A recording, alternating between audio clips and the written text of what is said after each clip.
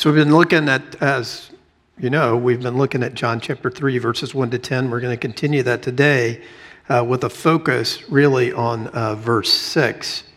But before I read that, the text, let me pray, and then we'll dive in this morning. Father, we thank you today that you are in the business of making the dead alive, of softening that which is hard, and making your Spirit live within us. Lord, we confess our weakness, our deadness, our coldness, and our hardness. And so I pray today by the power of the gospel, the word of the work of Jesus Christ, and the Spirit of God, that we would be changed, that you would begin that work in some of us and continue that work in others. We ask this in the name of the Father, Son, and Holy Spirit. Amen. So John 3, verses 1 to 10, text is in the bulletin, also up on the screens behind me. This is God's word. We should hear it and respond to it as such this morning. Now there was a man of the Pharisees named Nicodemus, a ruler of the Jews. This man came to Jesus by night and said to him, "Rabbi, we know that you're a teacher come from God, for no one can do these things that you do unless God is with him." Jesus answered him, "Truly, truly, I say to you, unless one is born again, he cannot see the kingdom of God." Nicodemus said to him, "How can a man be born when he is old? Can he enter a second time into his mother's womb and be born?" Jesus answered, "Truly, truly, I say to you, unless one is born of water and the Spirit, he cannot enter the kingdom of God. That which is born of the flesh is flesh, and that which is born of the Spirit is spirit. Do not marvel that I said to you, you must be born again. The wind blows where it wishes, and you hear its sound, but you do not know where it comes from or where it goes. So it is with everyone who is born of the Spirit." Nicodemus said to them, "How can these things be?" Jesus answered him, "Are you the teacher of Israel, and yet you do not understand these things?" So I inherited some terrible genes from my parents. Really terrible. I have super high cholesterol because my mom did. And it doesn't really matter what I eat or anything like that, how much I exercise. When I was running marathons, my cholesterol was just as bad as it was when I was living on hot dogs, which I did for a year in seminary. And not the chicken ones or the veggie ones, the nastiest, cheapest ones, full of red dye. You know you're in trouble when you boil that hot dog and the water's red when you're done, right? So, in fact, my mom's cholesterol, the first time she ever got it checked, she was in her 50s. It was so high the doctor wouldn't tell her what it was because it was so high he thought it might actually cause her to have a heart attack. And so it was well above 400. I don't know how that's possible. I think she had more fat and cholesterol in her blood than she had blood. But so I take a statin every day. And have for 11 years. And so as a result of that, you have to go get a blood test every 6 months, right? So, which is, used to scare me, like, what am I going to do, but I've done it so many times now, I don't, not that taking the blood doesn't scare me, I don't care about that, but, the next day when the little thing dings on your phone, you have results. Right? And so I've been rolling along with this, not thinking a whole lot about it. And this past November, I always get my cholesterol checked on the Tuesday before Thanksgiving. You think I'm kidding. There's a reason for that. And so, I got my numbers back. They were okay. But my brother, Michael Chin, said, I'm a performance guy, and I'm like, I can do better. I don't know how I can do better, but I think I can do better. So I noodled on that for a number of days and weeks and even months because I thought, well, I already run on average, 30 miles a week. Let me change that. I jog 30 miles a week. So I'm like, I can't really do any more than that. I'm not going to do any more than that. So what could I do? Well, I could, maybe change my diet. That's not hard. But, what you could do is you could lose some weight. No, definitely not. I'm not going to do that. And so it took me a few months to decide to do that. So by the time February rolled around, November to February, I had decided, I need to do something about this. And so since February, I've lost 30 pounds. Didn't know I had that much weight to lose. It's kind of embarrassing, frankly. But my numbers are better. And a number of people have come up to me and said things like, wow, you look great. You've lost so much weight and that kind of stuff. God bless you. May your tribe increase. But one of the things that a few people have said to me that I think is hilarious is, it's the new you. Right? Nah, it's a thinner me. But it's the same guy who still every day has to think before he sits down to eat, I will only eat this much and not a bit more. And I'm, if I go to bed at night and I'm still a little bit hungry, it's a good day, right? That's just me. That's not a prescription. That's not in the law of God. You don't, that's just how it works for me. But the truth of the matter is, sometimes we think, when we talk about the new birth, that that's what Jesus is telling Nicodemus. Nicodemus, you just need some better habits. We'll satisfy ourselves with that, right? I mean, I know plenty of people who live terrible lives, and we might satisfy ourselves to be able to live with them if you just change some habits, like pick up your underwear or, don't do this anymore or stop doing that, and that everything would get better. And there's certainly things we should do that would be better than the things we do. So there are some things we should stop doing and some things we should start doing, but that's not a new life. That's not rebirth. Right?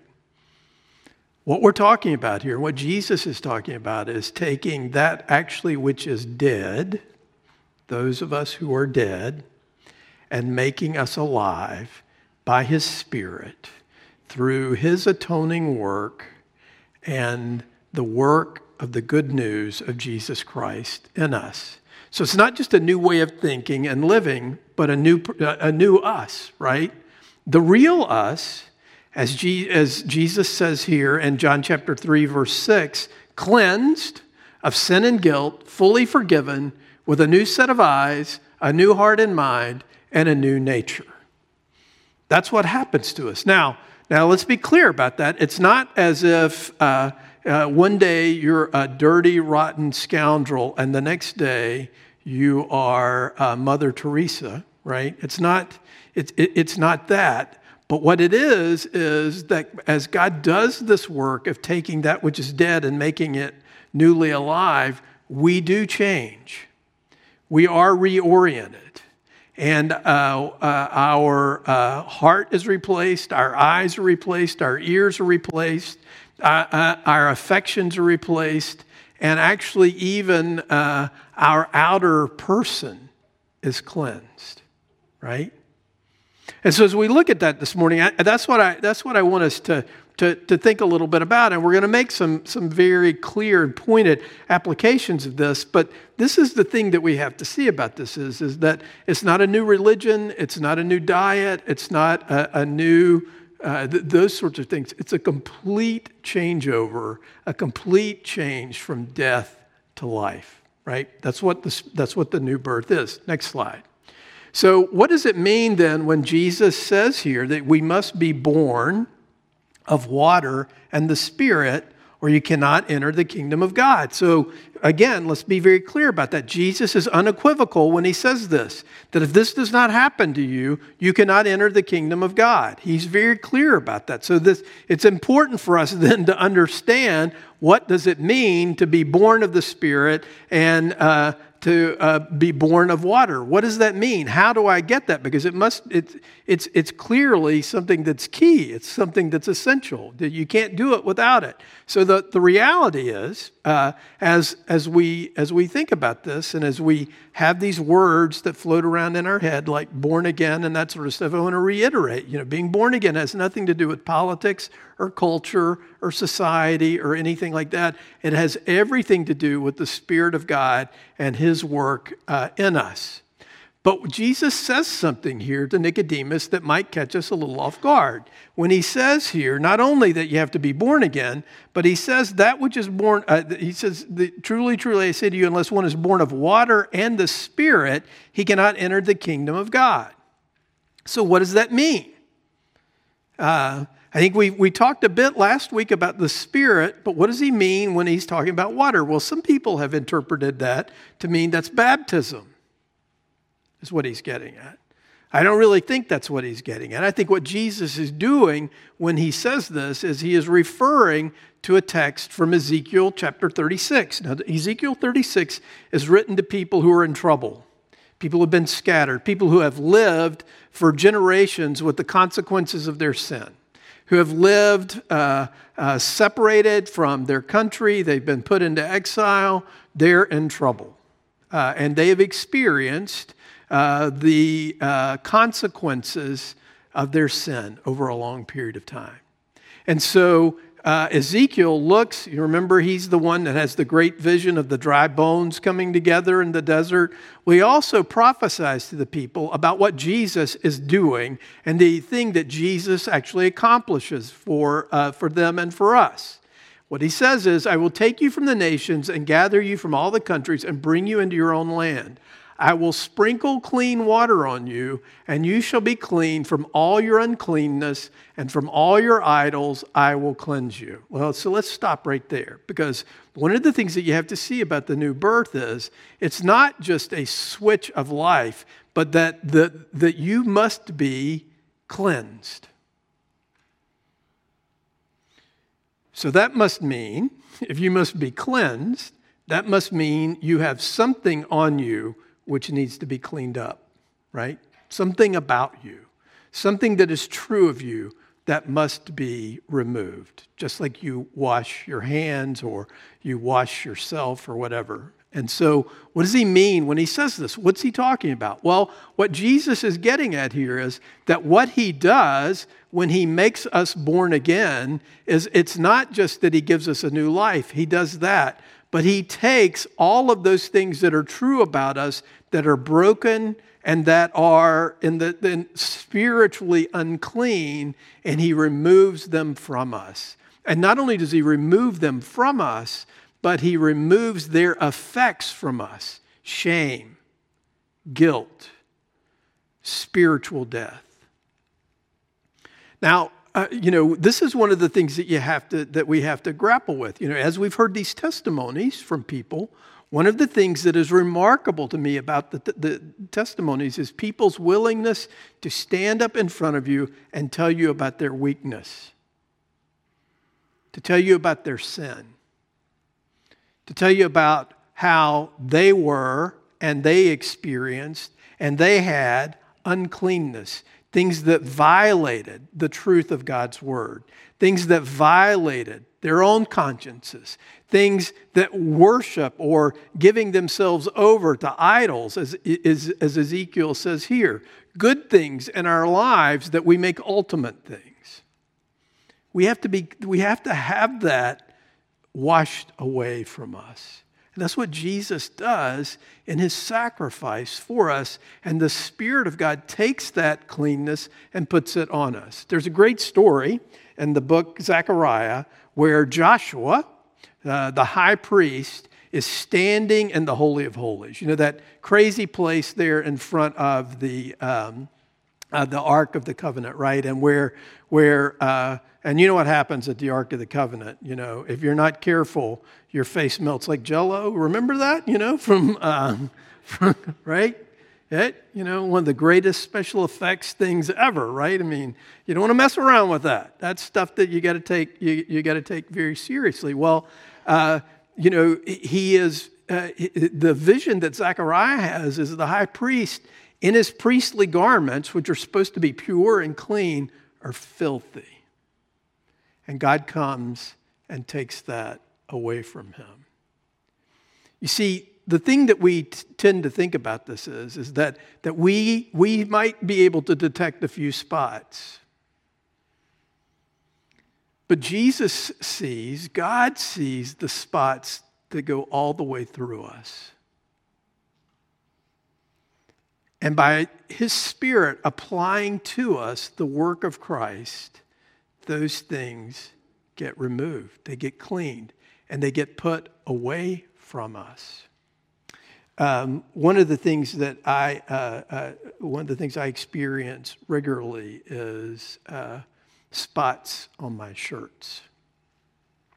In fact, when I come home at the end of the day and we're getting ready for dinner, I have eating shirts as opposed to other shirts. I know that's terrible, right? Because I eat and I'm like, that was such a great meal. And then I look down and I'm like, what? How did that happen? How did this happen to me? It happened to me this morning. I was getting ready to stand up and preach at the 9:00 service. And I'm like, there's a white spot on my shirt. It looks like toothpaste. It can't be toothpaste. I didn't have this on when I brushed my teeth. So it must be coffee creamer. Hopefully it comes out, right? So the fact is, we have these things that cling to us. The cleanest, most together, best, the people with the best habits. Jesus sees the stain of your sin, and he cleanses you of that, right? So not only shall we be clean from all our uncleanness and from all our idols, he also says, I will give you a new heart and a new spirit I will put within you, and I'll remove the heart of stone from your flesh and give you a heart of flesh. And I will put my spirit within you and cause you to walk in my statutes and be careful to obey my rules.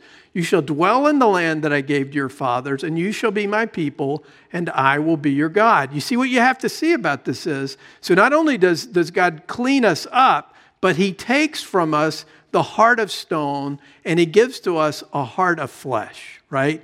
And he puts his spirit within us so that we can now hear the law of God, hear the word of God, and our heart now, rather than rejecting that, is quick to receive and is soft towards the work of God in us. And that is as we'll see in a couple of weeks, that we enter not only into a new life of obedience, a new life of taking God seriously, we also enter into a new community, right? Where we enter into the land, we live together with the people of God, and we are his and he is ours. We're going to talk more about that in a couple of weeks. But what I want you to see now, what I want you to understand is how you need a heart that's soft. You see, what he sees about us is, and what is true of us is that we have a hard heart, a dead heart, a heart that doesn't beat, a heart that's hard as a rock, so that the very work of God, the very love of God comes to us. And unless God comes and changes that and takes that away from us, we will be hard-hearted. Our hearts harden against the very prompting and the very work of God. And so what God has to do is he has to take that stony heart that's in there, take it out, and put a new one in us. We've been watching this terrible show on Amazon about a really reprobate heart doctor. I hope if anybody ever operates on my heart, I hope they're not like this guy, because he drinks too much and he does too many terrible things. But one of the things that's fascinating about it is they have these great shots of real open heart surgery. And, he's got this guy's heart opened up here, and there's this heart in there flopping around, doing things, and they're operating on it while it's there. And you're like, look at that thing. It's moving, it's soft, it's alive, right? A hard heart, a stony heart, is hard, it's dead. And so God has to take that out of us to give us a heart that is soft, a heart that is responsive, a heart that is open to and quick to line itself up with the Spirit of God. Next slide, please, Cody. And so one of the things that I think we have to see about that is the issue for you and I to detect how we are doing or whether we have this new heart and this new life is a diagnostic that you could ask yourself is, are you hard or are you soft? Right?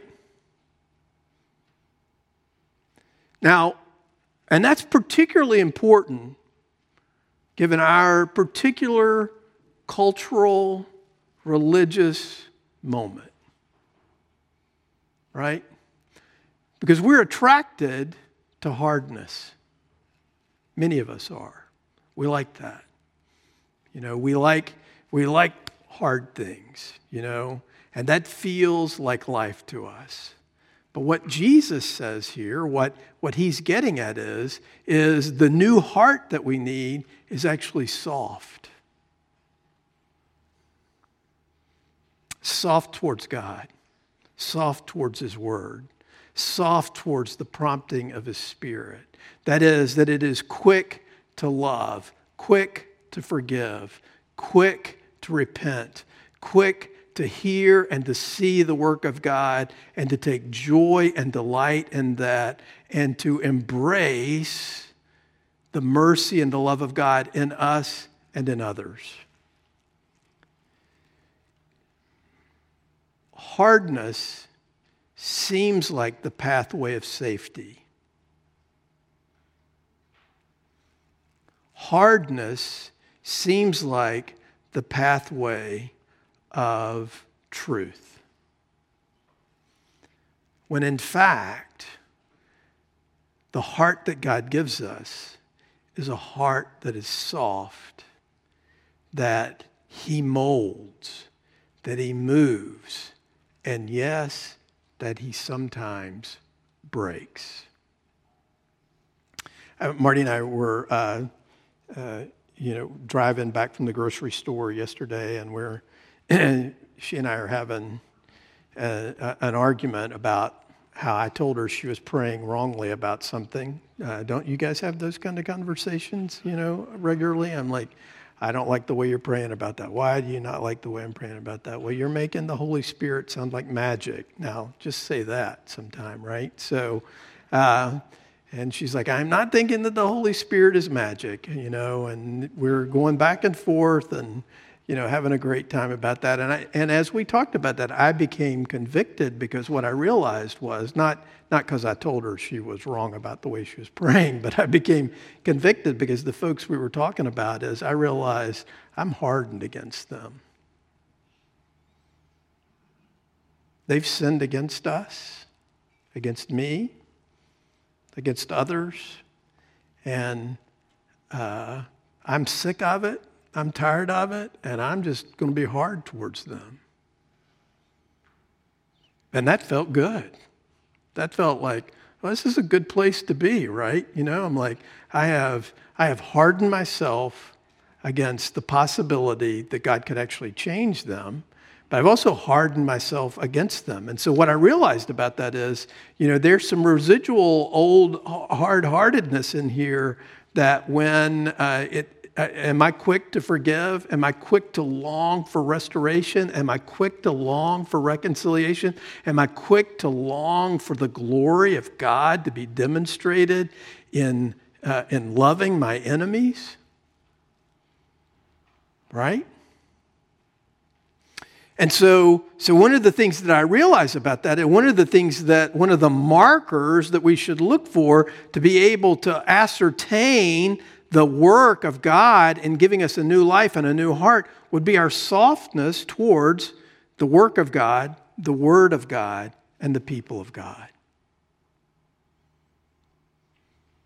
And so I think it's a great thing for us to lean into this, because the fact is we have the very promise that God says to us that by giving us His Spirit and by giving us a heart of flesh, we can have the expectation that those of us who struggle with our hard-heartedness and our closed-off-heartedness towards God and towards others, that by virtue of the Spirit of God, He is taking us and He is molding us like clay more and more into His image and softening us up more and more towards His work and His people. You know, one of the things that is so true of us is we're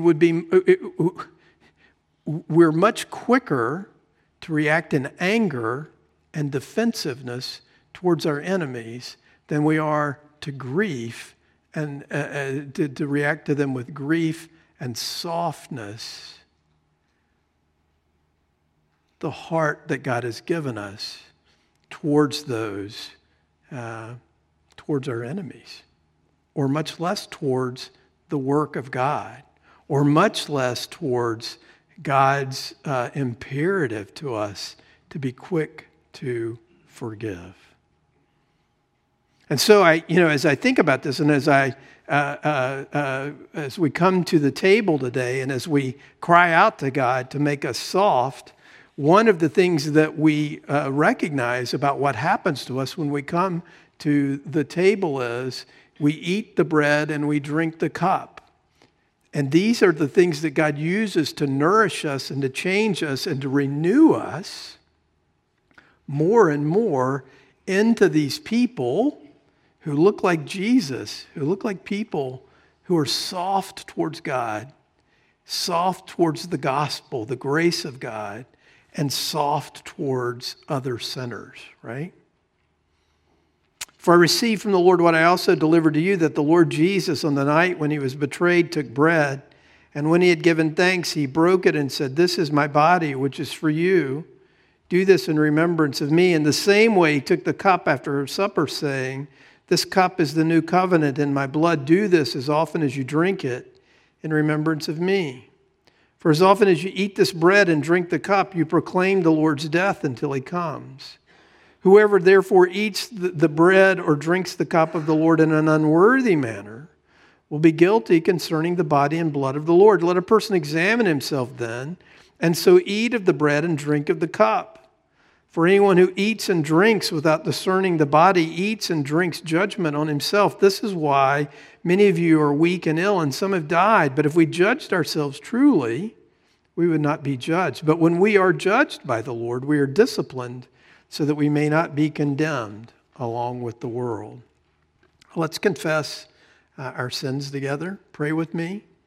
Father in heaven, we confess that in our thoughts, words, and deeds, we have sinned and grieved your Holy Spirit who dwells within us. Rather than be led by you, we have followed the spirit of our age into self-reliance and self-worship. You created us for fellowship with yourself and one another, but we rebelled and made enemies of our Maker and each other. We have acted as if the cross of Christ had no power to reconcile us to God. We have lived as if there was no Spirit of God convicting, sanctifying, encouraging, and helping us. Forgive us, good Lord, and give us grace that we might eagerly forsake our self-directed paths and keep in step with your Spirit. Amen.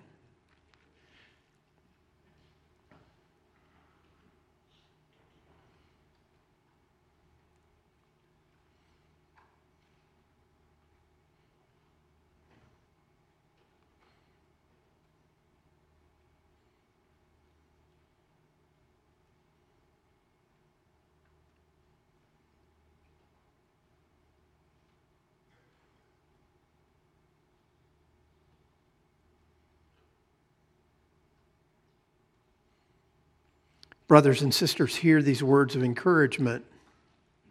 This saying is sure and worthy of full acceptance, that Christ Jesus came into the world to save sinners.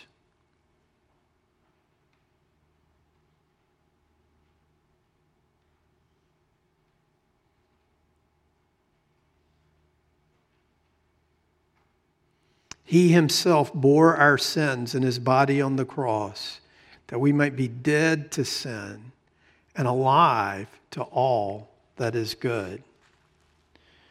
So the scriptures tell us on the night in which he was betrayed, the Lord Jesus took bread and he broke it, just as I do now, ministering in his name, and he gave it to his disciples. Here's the thing for us today. The truth of the matter is we have the promise of God that the Spirit of God lives in every one of us. And so we should have hope today that the new life that we have in Jesus Christ will manifest itself more and more. That the new heart that is beating in our spiritual chest will press life more and more into our life, so that we can be quick to repent, quick to be convicted of our sins, and even quicker to embrace the comfort of the gospel. When you hear these words like a new heart, new birth, the Spirit, you may be tempted to think, I can't see that. I can't touch that. I don't have the scar on my chest where God opened me up and put a new heart in here. How do I know this?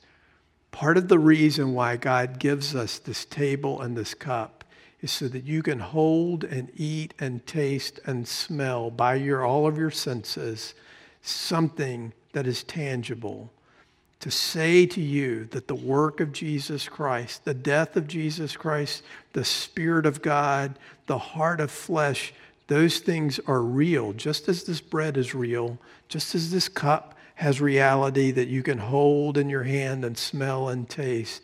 Even more real is the Spirit of God in you. Even more real is the new heart that he's given you. And even more real is the atoning sacrifice of Jesus Christ, cleansing you from all your spots. That's what we proclaim by our actions when we eat this bread and drink the cup. If you are entrusting yourself to be cleansed, to be made new, and to be made soft today by the work of Jesus Christ, and you have proclaimed his atoning sacrifice as your only hope to a body of believers somewhere, he welcomes you today to taste and see his goodness and to be embraced again in his loving arms, to know and to experience his life-giving mercy and grace. As the elders come down front to assist me this morning, let me remind you that the outer ring is wine. The inner rings are grape juice. Underneath each cup is a tiny gluten-free wafer.